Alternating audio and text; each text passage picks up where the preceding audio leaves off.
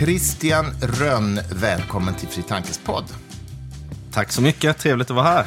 Du är ju entreprenör och vi ska prata om ditt bolag, men du är i alla fall i mina ögon lite ovanlig entreprenör därför att dina drivkrafter är inte i första hand att tjäna pengar som jag förstår det, utan du har en filosofisk övertygelse som har lett fram till det här entreprenörskapet. Kan vi börja, eller vi kanske ska faktiskt börja med att du berättar, vad är det för bolag du driver idag? Jag kan berätta väldigt kort då. Så jag driver ett bolag som heter Normative och vi tar fram vad vi kallar för en Carbon Accounting Engine, vilket helt enkelt är en mjukvara som hjälper stora bolag att räkna ut sina CO2-utsläpp, rapportera på sina CO2-utsläpp, men framförallt agera på ett datadrivet sätt på vilka actions man ska ta för att dra ner på sina CO2-utsläpp så att man kan gå mot net zero emissions. Så vi ser liksom problemet är att för att kunna lösa klimatförändringar så måste bolag förändra sina beteenden. Även om det är regeringar som går till klimatkonferenser i liksom Glasgow, så är det liksom bolagen inom länderna som faktiskt är de som släpper ut i slutet av dagen. Och för att de ska kunna dra ner på sina utsläpp så måste de kunna mäta sina utsläpp. Och det är det vi hjälper dem med. Okej, så ni har utvecklat en programvara för detta, men är ni också så att säga miljökonsulter i meningen att ni berättar hur de kan göra för att göra bättre ifrån sig, eller? Absolut. För oss så räcker det inte bara med att presentera data, utan vi vill att de bolag vi arbetar med faktiskt agerar på datan så att det har någon typ av positiva konsekvenser. Men det antar jag att i slutändan ändå de som avgör så att säga, eller finns det någonting i er, har ni byggt en affärsmodell som gör att de är lockade av det? Så de är lockade av det framförallt eftersom de känner ett stort tryck från liksom anställda, andra intressenter som investerare. De känner av att det kommer fler och fler regleringar från EU-håll på att de måste dra ner på sina utsläpp. Så det är liksom tryck från alla håll som gör att bolagen måste börja ta det här seriöst. Och vi hjälper dem i den resan då, helt enkelt. Men ja, vi är vad ska man säga, miljökonsulter på så sätt också att vi använder vårt eget verktyg och vår egen data för att tala om för dem exakt vad ska de göra för att dra ner på utsläppen. Men sen i slutet av dagen så är det ju upp till dem huruvida de följer de där råden. Och ni har kunder i hela världen då, antar jag? Ja, det har vi. Jag förstår. Men du, som sagt, din filosofiska grundpassion i det här projektet, hur skulle du definiera den? Så jag tänkte aldrig att jag skulle bli entreprenör någonsin i mitt liv, utan det är en filosofisk övertygelse som tagit mig till entreprenörskapet. Hur började den? Ja, om man börjar från början så får man nog börja när jag var 6-7 år gammal och bestämde mig för att bli vegetarian. Och det jag såg då, det var att som exempel, vi bodde liksom ute på landet, vi bodde i Hör i Skåne, väldigt nära Hör fanns en djurpark och det var liksom fullt med djur som man kunde liksom, klappa, och jag tyckte väldigt mycket om och var där.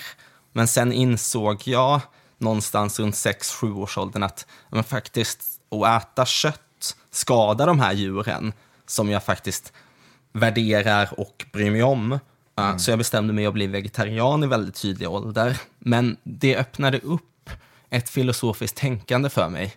För jag ville analysera varför valde jag att bli vegetarian egentligen. Jag började ställa varför-frågor väldigt, väldigt mycket i mitt liv. Liksom. Varför tycker jag om att kanske spela tv-spel? Varför tycker jag om att gå ut och hänga med kompisar? Varför tycker jag om äta godis liksom? Och vad det kokade ner till för mig var att det är för att det antingen påverkar mitt eget välbefinnande eller välbefinnandet hos andra personer. Men får jag fråga en sak där?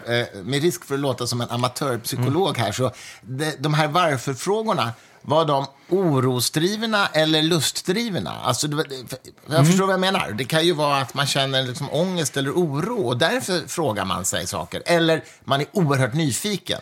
Jag skulle säga att det är en fundamental nyfikenhet. Jag har aldrig varit en orosdriven personlighet. Även om jag jobbar med frågor som är väldigt orosdrivande och ångestdrivande, så är jag alltid driven av nästan en barnslig nyfikenhet.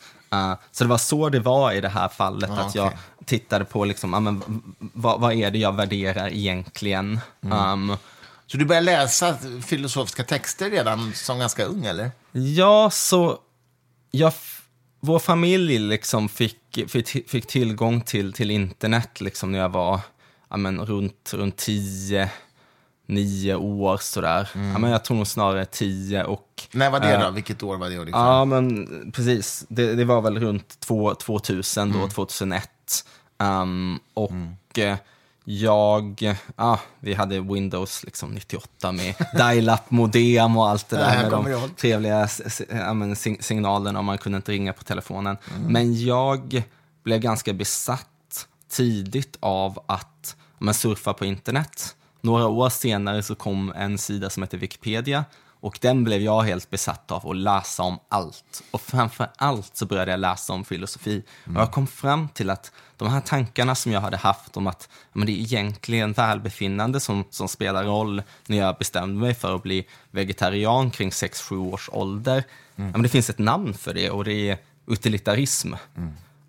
Och för mig så var det liksom ett viktigt skifte, för då kunde jag plötsligt söka information kring andra som hade haft liknande idéer, och kom tidigt i kontakt med idéer från filosofer som Jeremy Bentham, John Stuart Mill, men även liksom samtida filosofer, och framförallt Peter Singer då, som påverkat och lett mina idéer. Men utilitarismen är ju en, vad ska jag säga, förrädisk idé också. För man kan ju hamna i det här med, du vet, 4 lindrigt skadade personer kommer in på sjukhus och en 5:e behöver massor med organ för att överleva. Nej, vänta, du sa det är tvärtom. Jag menar så här: 4 organbehövande personer på sjukhus, annars dör de, och så kommer in en lindrigt skadad person. Då är det kanske motiverat att avliva den personen och så ta de här 4 organen. Du vet, det är en sån här klassisk utilitaristisk fälla där man väl ändå känner att det bör man inte göra. Hur tänker du kring det? Ja, och det finns ju en mängd sådana där fällor liksom. Det finns ju Robert Notziks idé om utility monsters också. Ponera att det finns någon typ av entitet som för allt lidande som du känner, så känner den här entiteten dubbla lyckan eller något sånt. Och det finns liksom the repugnant conclusion, och det finns många sådana här tankeexperiment. Och det är svårt att avgöra där, för jag tror liksom att vi är biologiskt inkodade med en viss typ av moral, och den moralen behöver inte alltid vara logiskt konsekvent. Så de här tankeexperimenten tror jag påvisar att vi har olika system i vår hjärna som tänker etiskt på lite olika sätt. Och då stöter man in i någonting som skapar lite obekvämhet och lite kognitiv dissonans. Men om jag tar liksom steget tillbaka sådär, så finns det 2 frågor som man kan ställa sig. Det första är, men kommer de här uppkommer de här dilemmana på en daglig basis? Behöver vi liksom praktiskt bry oss om dem? Eller känns det här med utilitarism som en liksom ganska rimlig heuristik att följa i nästan alla fall? Och sen finns det andra är konsekvenserna av om vi alltid skulle göra så. Liksom. Skulle vi alltid, när vi går in på ett sjukhus, tänka jag kanske är 1 av 5 som kommer stryka idag. Då hade ju ingen gått in på sjukhusen. Och det hade varit ännu sämre konsekvenser i slutändan. Så jag tror man kan liksom argumentera från en utilitaristisk synvinkel att nej, vi borde nog inte ta den här 5:e personens organ, för samhället som helhet blir mindre. lyckligt i slutet av dagen. Liksom. Ja, för vår sjukvård skulle kollapsa eller vad det nu skulle kunna vara. Nej, men det finns ju också rätt tydliga experimentella resultat för att människor tänker olika kring moral beroende på hur man formulerar frågan. Det här berömda trolley problem till exempel. Ska jag dra i spaken och växla om så att en person blir överkörd istället för 5? När tåget kommer, ja, det säger de flesta att det bör man göra. Men väldigt få vill knuffa ner en person från en bro som stoppar tåget så att 5 slipper bli överkörda. Och ändå är det exakt samma problem i moralisk mening. Men vi agerar olika. Och om jag inte har helt fel så tror jag också att sån här magnetscan visar att det är olika delar av hjärnan som aktiveras i de här 2 varianterna på problemet. Hur tänker du kring det där, att det finns liksom en rent biologisk, alltså hjärnmässig aspekt på hur vi förhåller oss till moral? Jag tror vi måste ha mer i åtanke. För någonstans, när vi sätter upp ett sånt här tankeexperiment och i det här fallet där man då knuffar ner en person framför spåret för att stoppa tåget jämfört med att dra spaken. Det blir exakt samma outcomes, det är hur många som dör. Men det ena är mycket mer våldsamt liksom, vilket gör att det känns mer repugnant. Och jag tror det man tänker sig är, man tänker sig lätt i att man är i personens kropp som blir utsatt för de här våldsamheterna. Men en annan variant av samma trolley-problem som är högst aktuellt idag, det är ju med självkörande bilar liksom. Bör Google, Tesla, alla andra, Waymo, alla företag som utvecklar självkörande bilar, programmera bilarna för att rädda så många liv som möjligt, även om det innebär att ta livet från föraren. Och folk tänker ju ofta, nej, absolut inte. För man ser sig själv som föraren. Men egentligen är det precis lika sannolikt att man är personen som är ute och går på gatan som blir överkörd. Så man får, om man zoomar tillbaka och ser det statistiskt sett liksom, istället för att se, okej, jag är förmodligen den personen som blir utsatt för det här våldsamma tankeexperimentet. Om man ser det rent statistiskt sett och tar steget tillbaka, så är det mycket större sannolikhet att du själv överlever om bilarna är programmerade till att maximera och minimera att någon dör i så stor utsträckning som möjligt. Ja, nej men visst, det har du ju helt rätt i. Men man vill ju inte gärna sätta sig i en bil som man vet kan fatta beslutet att man ska dö till förmån för andra. Det har man ju ingen lust att göra. Nej, och man får ju ta den psykologin i åtanke liksom. Men då får man ju ställa sig frågan, har du lust att gå ut på gatan med en självkörande bil som riskerar att köra på dig för att den ska rädda föraren? Man får vända på det på så sätt också, se vikta sannolikheterna. Så jag tror det är viktigt i den här typen av liksom, tankeexperiment, om tankeexperimentet är liksom biased på ett sånt sätt så att man tänker sig i en viss observer frame. Jag tänker mig i observer framen att jag är föraren istället för att jag tänker mig i observer framen att jag är the pedestrian som är ute och går på gatan liksom. Så man behöver, tror jag, liksom, den här tankeexperimenten vända dem på olika sätt liksom, för att kunna och det kräver en förståelse av liksom, grundläggande moralpsykologi liksom. Men du, du är nu 10-11 år och du börjar surfa på nätet och efter filosofi och utilitarism och sådär. Vad händer sen då? Sen blir du tonåring och gör du uppror mot familjen på något sätt. Vad är ditt tonårsuppror? Ja, jag tror ett av mina tonårsuppror var nog att jag gick på en Waldorfskola i hela min liksom ungdom och barndom. Det som var fördelaktigt med att gå på en Waldorfskola är att det här med att vara vegetarian till exempel, inga problem överhuvudtaget. Waldorfskolan serverar bara vegetarisk mat. I Waldorfpedagogiken är tanken att man ska ha liksom en helhetssyn på saker och ting. Så tycker jag om att liksom väva samman ämnen i olika perioder och sådär. Men vad jag inte fick någonting av överhuvudtaget inom Waldorfpedagogiken, det var att lära sig om fundamental filosofi, matematik, fysik. Typ men vi hade som skolan är till för. Sånt som skolan är till för. Nu hade vi liksom en väldigt bra faktiskt mattelärare i synnerhet. Men liksom biologi, kemi låg jag enormt efter i naturvetenskap överlag. Fick du lära dig om astralkroppar och sånt istället? För det tror de väl på? Ja, men precis. Det tror de på. Och vi fick inte lära oss det där i detalj, men någonting som vi gjorde varje dag nästan var eurytmi. Liksom. Det är någon typ av formdans där man dansar olika symboler. Och sen också kommer jag ihåg liksom att jag var halvt plattfot. Och då skulle jag liksom göra några sådana här rörelser då. Som på något sätt skulle hela min plattfot, och det var någon koppling mellan de här rörelserna och planeterna och sådär. Jag trodde nog aldrig riktigt på något av det där. Så jag bestämde mig för att jag behöver byta skola i gymnasiet. Så då valde jag att gå liksom naturvetenskaplig linje, matte, data, vilket var enormt liksom viktigt för min utveckling. Så det var väl det största så här, liksom, tonårsupproret jag gör. Annars men då liksom ligger du alltså ganska mycket efter i de ämnena när du kom? Absolut, det var värsta tiden i mitt liv. Alltså. Det var jag kände mig så otroligt dum och korkad när jag kom dit och inte visste de mest basala grejerna.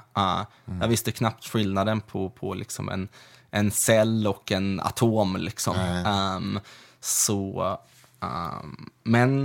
det tog mig liksom ett och ett halvt år och verkligen ta igen det där. Men sen gick det bra i slutet av dagen ändå.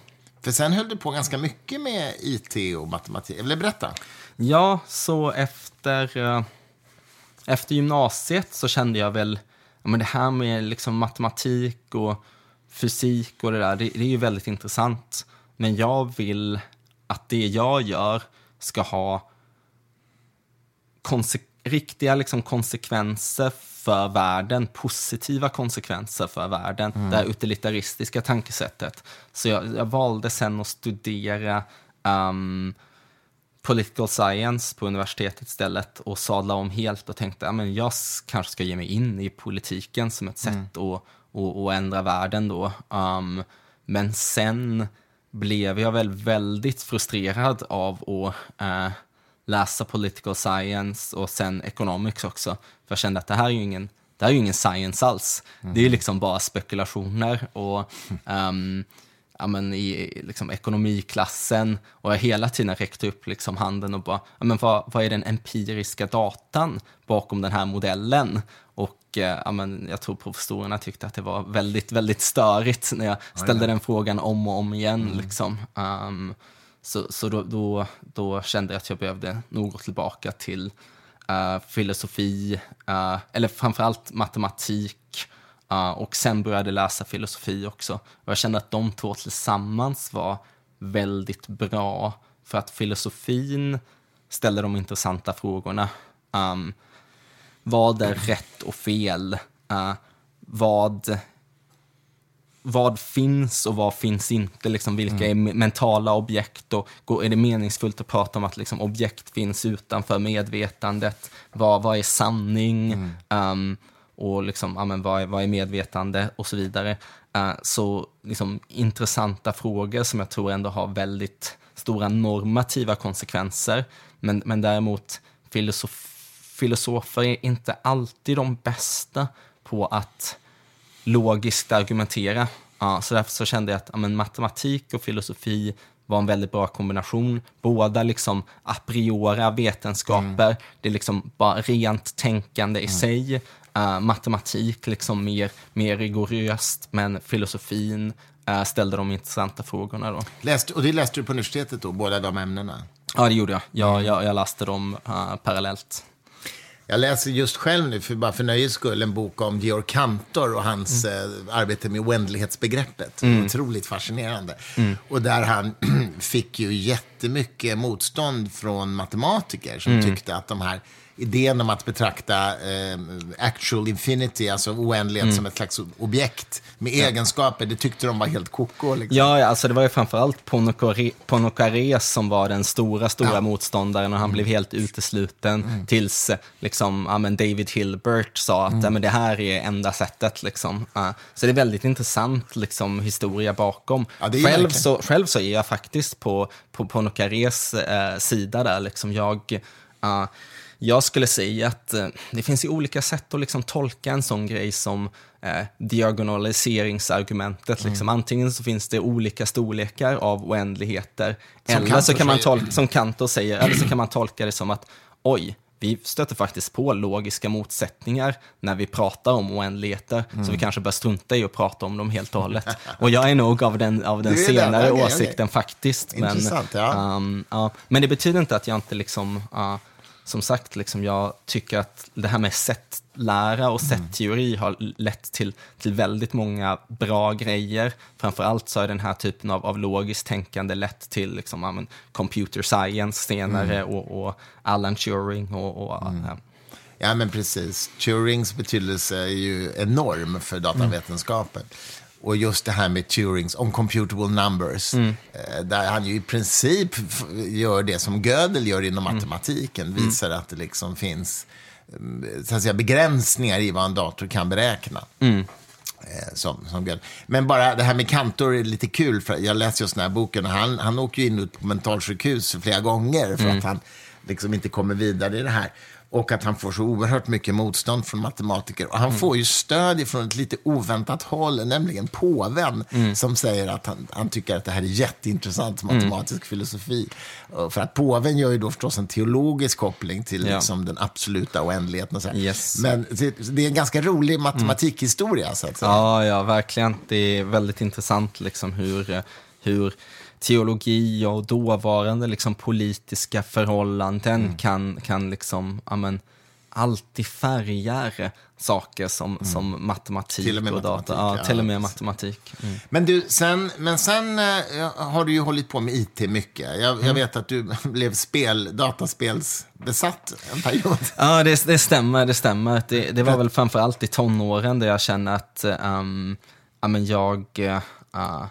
men jag tyckte det var så jäkla kul att spela dataspel. Jag tror inte jag kände den typen av liksom kall och mening. Liksom. Jag hade ju de här liksom utilitaristiska grundtankarna, men jag kände mig osäker på vad är det jag kan göra egentligen.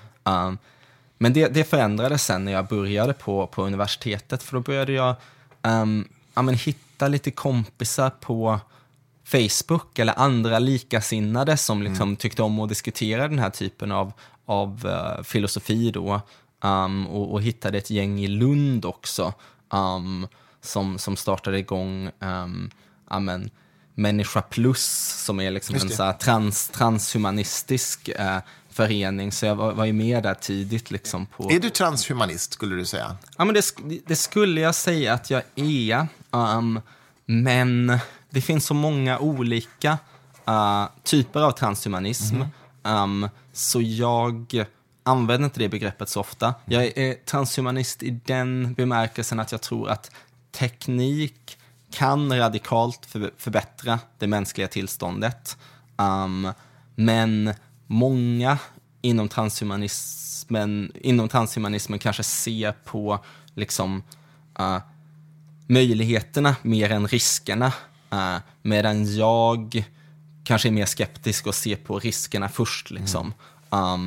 Att vi bör vara väldigt försiktiga i hur vi applicerar teknologi och bör använda någon typ av försiktighetsprincip, och framförallt med framsteg inom artificiell intelligens eller framsteg inom fysik och kärnfysik som ledde till atomvapen. Jag är fundamentalt orolig hur länge mänskligheten kommer att finnas, och jag tror teknologi är liksom den största risken som kan ta koll på oss liksom inom de närmsta 100 åren. Sådär. Och det finns ju väldigt många transhumanister som håller med om, men det finns också andra som bara ser de coola tech-gadget-delarna liksom. Så det är därför jag är lite mer försiktig med det begreppet. Men är du orolig för att AI kan bli medveten och farlig för mänskligheten, så att säga? Huruvida AI blir medvetet eller inte är någonting som jag inte vet hur man svarar på. För jag tror inte vi vet fundamentalt vad medvetande är för någonting. Jag vet inte om vi någonsin kommer att veta det liksom. Jag vet att jag är medveten. jag tror med 99,9% att du är medveten liksom, för att vi ser likadana ut, vi ser ut att ha likadana hjärnor, vi delar samma evolutionära historia liksom. Men man kan liksom gå, så om man tittar på det evolutionära trädet, när slutar någonting att vara medvetet? Ja. Det går inte riktigt att sätta liksom en stolpe, tror jag. Ja, men här är vi helt säkra på att sluta vara medvetet. Så jag tror den intressanta frågan är inte när AI blir medvetet, utan det är snarare när kan AI-algoritmer bli skadliga för oss? Och det tror jag vi kan se redan idag att de blir. Och det är framför allt oron att vi via AI-algoritmer skapar en enorm liksom optimiseringskraft, om man säger så liksom. Så som mycket machine learning fungerar liksom, eller reinforcement learning, är att man ger AI en så kallad utility function eller ett mål liksom, att du ska uppnå det här målet och så får du en belöning för det. Men AI-algoritmer är nästan fundamentalt psykopatiska, för de gör allting för att uppnå det här målet till varje pris. Om man inte lägger in någon conditional boundary, att du får absolut inte göra X. Men det man ser liksom, det kan vara allt från att liksom sätta ut AI-algoritmer i olika typer av spel, så kan man se att oj, den här AI-algoritmen har lärt sig att hacka spelet. Ja, men den ser att om jag hoppar på den här boxen, så kan jag liksom gå utanför spelarenan och aldrig dö liksom. Okej, ja, men snyggt. Det var inte det vi ville från första början, men tekniskt sett liksom så har den uppnått definitionen av framgång som vi gav den. Definitionen av framgång kanske var du ska överleva till varje pris. Och så hackade den spelgrafiken och hoppade därifrån. Och sådana grejer ser vi hela tiden. Och framförallt så ser vi det liksom, kommer vi se det mer och mer med bolag liksom. Jag tror att företag, och där går vi liksom tillbaka till det jag jobbar med på Normative, att bolag är konstruerade för att maximera profit. Och maximera profit till i princip varje pris. Och jag tror många i sitt vardagliga liv känner sig som en kugge i det maskineriet liksom. Men jag går till jobbet och utför en liten funktion av den här profitmaximeringen, men fundamentalt så har ju fortfarande bolag någon typ av samvete, för det styrs på toppen av människor som har ett samvete. Men stegvis så kommer vi nog byta ut fler och fler ekonomiska beslut och businessbeslut mot AI som fundamentalt saknar etik. Då är det, ta en avancerad AI och säger åt den, maximera profiten för det här bolaget. Men då kommer den göra det till absolut varje pris. För det är det den är programmerad till att göra liksom. Ja. Men du, om vi ska tala just om bolag, finns ju det här populära begreppet corporate social responsibility. Jag ska erkänna att jag kan inte så mycket om det, men liksom en grundläggande fundering jag har kring det är det verkligen hållbart i längden att säga att bolag ska, så att säga, mer än vad de måste enligt lag agera etiskt? För jag tänker att om det finns på en konkurrensutsatt marknad, om det finns ett annat bolag som konkurrerar med det bolaget som inte är etiskt, då kommer ju förr eller senare liksom bolagsstämman byta ut den här etiska vdn. Och därför tänker jag så här, är det inte bättre att man säger att staten ska istället sätta upp lagar som naturligtvis alla bolag ska följa, istället för att förvänta sig att bolaget ska agera mer etiskt än det behöver? Jag tror det är ett måste. Jag tror det är ett måste att man gör det. Men att staten sätter upp lagar och regler för bolagen. Men då vill man ju sätta rätt typ av constraints. Då vill man mäta liksom framgången i de här lagarna. Som vi säger till exempel CO2-skatt. Liksom. Men då måste vi, för att en CO2-skatt ska fungera som en lag, så måste vi ha ett sätt att kunna räkna på CO2-utsläpp. Liksom. Vi måste ha ett sätt att räkna på huruvida ett bolag har framgång eller inte.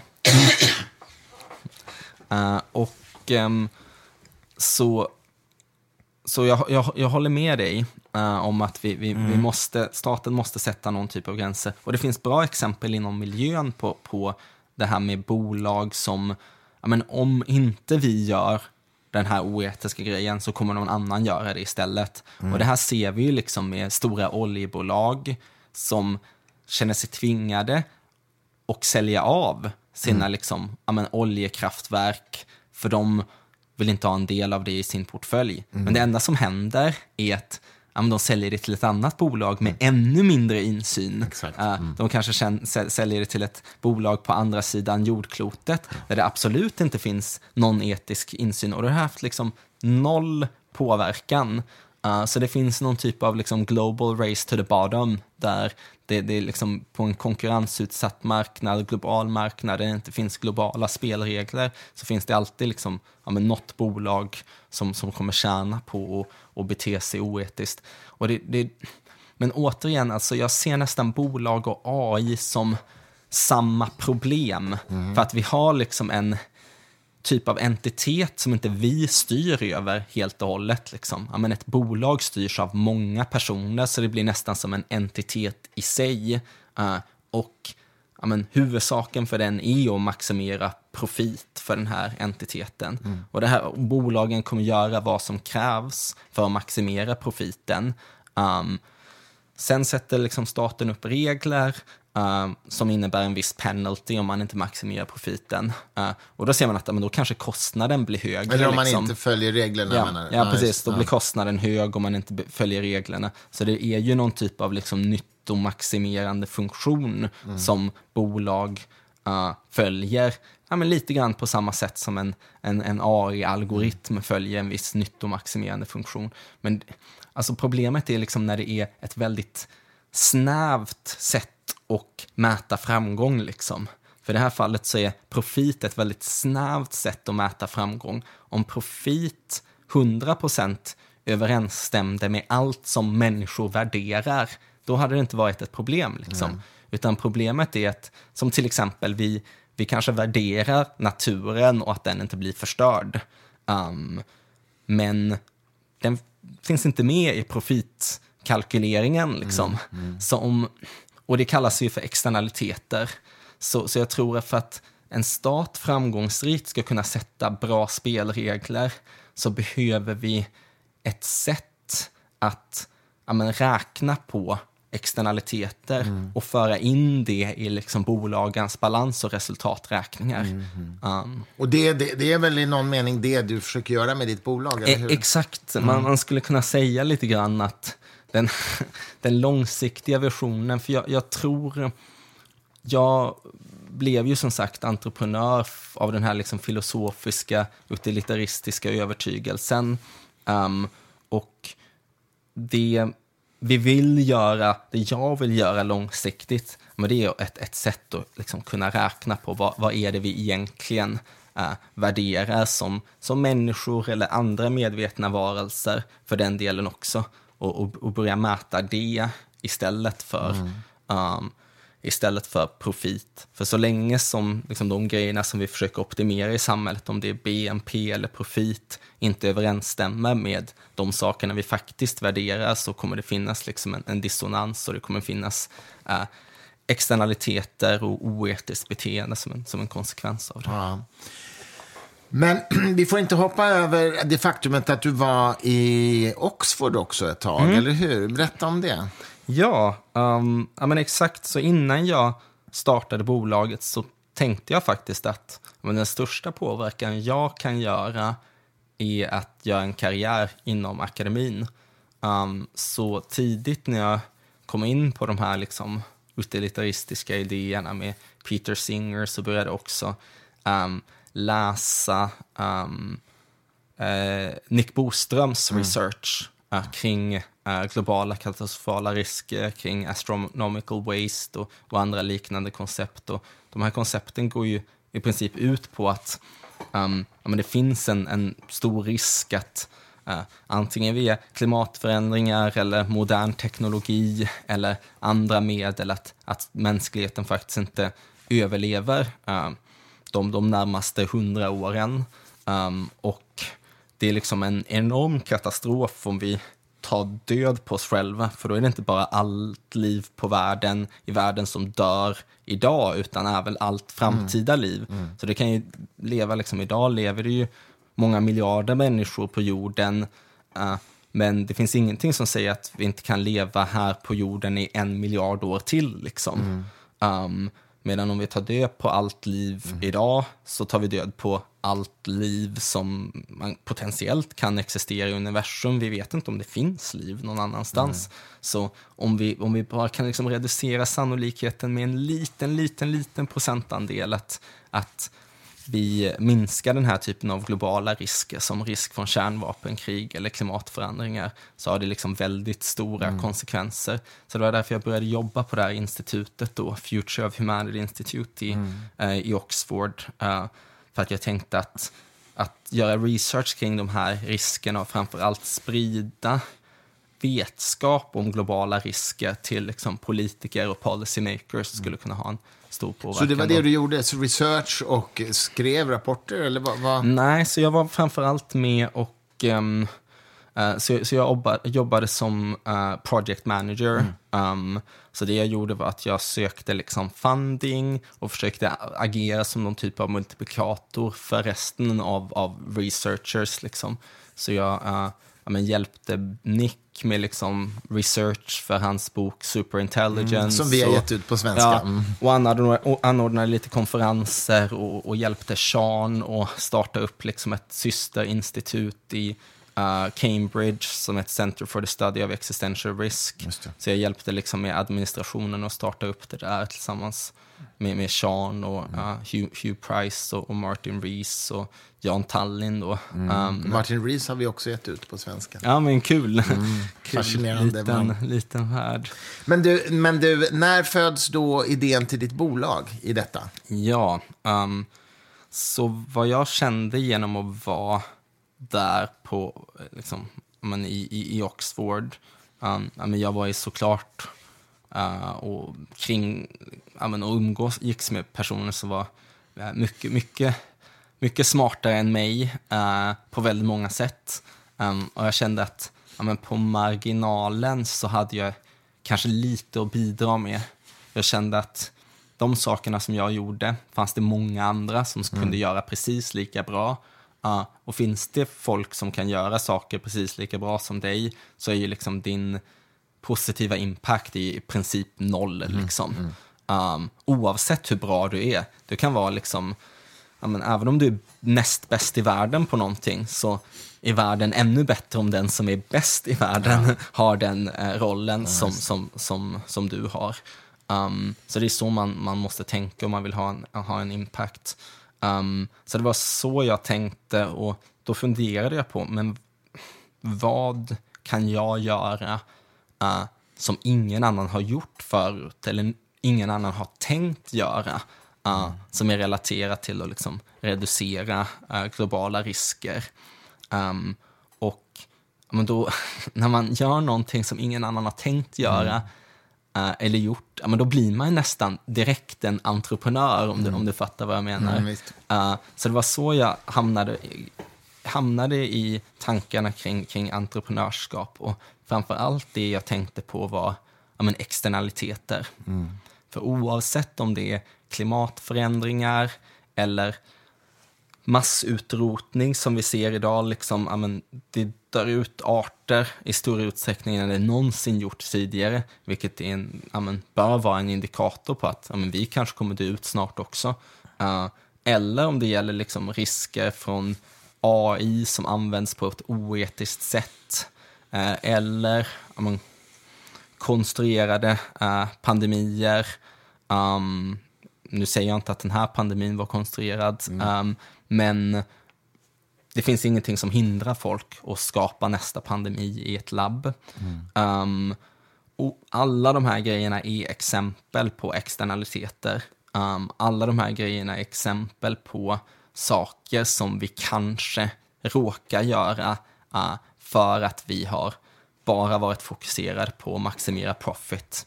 Det liksom råder någon typ av arms race mellan bolag för att ta fram bättre och bättre AI för att man vill ha profits. Det råder ett race för bolag att ta fram billigare och billigare energi, oavsett om det innebär att man ägnar sig åt fracking eller borrar ute i Atlanten efter olja. Det spelar ingen roll, vi behöver den här energin och vi behöver den så billigt som möjligt, oavsett konsekvenserna. Så tanken var där att vi behöver kunna räkna på de här grejerna.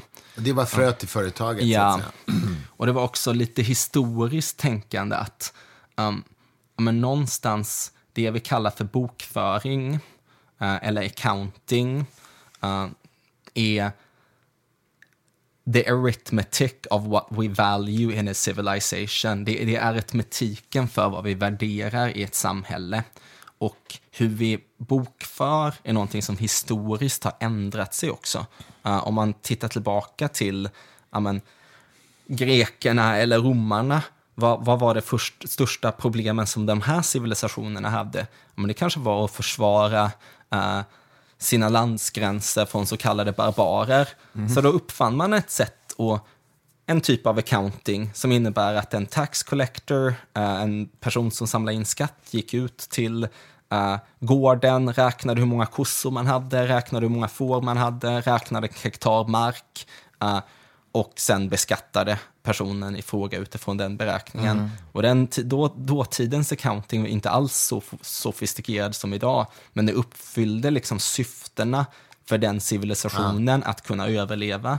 På samma sätt så när det här med global trade och global handel blev starkare då, och vi hade stater som Venedig som dök upp då, och det var ett stort inflöde av kryddor eller guld eller mineraler eller vad det nu kunde vara från olika delar av världen.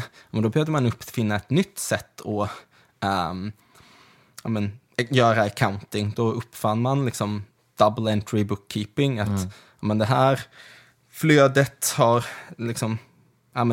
på debit eller kredit på olika konton, och det var väl 600 år sedan, men nu står civilisationen inför helt nya utmaningar Och då behöver vi en ny bokföring. Och då behöver vi en ny bokföring som tar de utmaningarna med i beräkningen. Så jag tror att vi ser det här sättet, vi glömmer någonstans bort att det här profitbegreppet, men det är en viss aritmetik som är en uppfinning. Det är en uppfinning från Venedig som är 600 år gammal, och det är ingen absolut sanning, utan vi måste uppfinna nya sätt hur vi bokför beroende på vilka utmaningar som samhället står inför. Så det var det var då det klickade till när jag var i Oxford och hade de här tankarna och tänkte okej, jag måste starta ett bolag kring det här. Och nu Vilket år var det? Det var 2013 framförallt. 2013. Då startade du bolag, kan man säga. Ja, jag startade 2014 sen Och hur växte det då? Så att säga, du har ju uppenbarligen lyckats eftersom du har 100 anställda. Ja, men det växte väldigt långsamt. Jag tänkte väl det att vi fokuserar på CO2-utsläpp först och kunna bokföra och ta fram klimatbokslut på ett bra sätt. För att det fanns ett stort behov, och några år senare så kom ju Paris avtalet, och då tänkte jag men nu kommer det här ta fart som bara den. För om de här staterna säger att de ska dra ner sina CO2-utsläpp, men då måste ju företagen innanför nationsgränserna dra ner på sina CO2-utsläpp. Så jag tänkte nu kommer alla företag behöva göra det här. Men så var det ju inte för 6, 7, 8 år sedan, utan vi gick ut och försökte sälja det här, men det var väldigt få som var intresserade. Men nu de senaste 2 åren, det är då det har klickat till. Och jag har tänkt många gånger, vad fasken gör jag det här för överhuvudtaget? Har stångat huvudet blodig mot en vägg i 8 år, och vi men det tog aldrig fart. Men det var liksom den här logiken av att det här måste hända förr eller senare. Det finns inget alternativ för att nationerna ska kunna uppnå sina klimatmål, så måste företagen räkna på sina liksom CO2-utsläpp. Så det var liksom den här logiken som höll liksom drömmen vid liv, skulle man kunna säga. Trots att det var många tuffa år. Ja, jag förstår. Men varför tror du att plötsligt då började det gå väldigt bra? Det är framförallt EU-regleringar, skulle jag säga.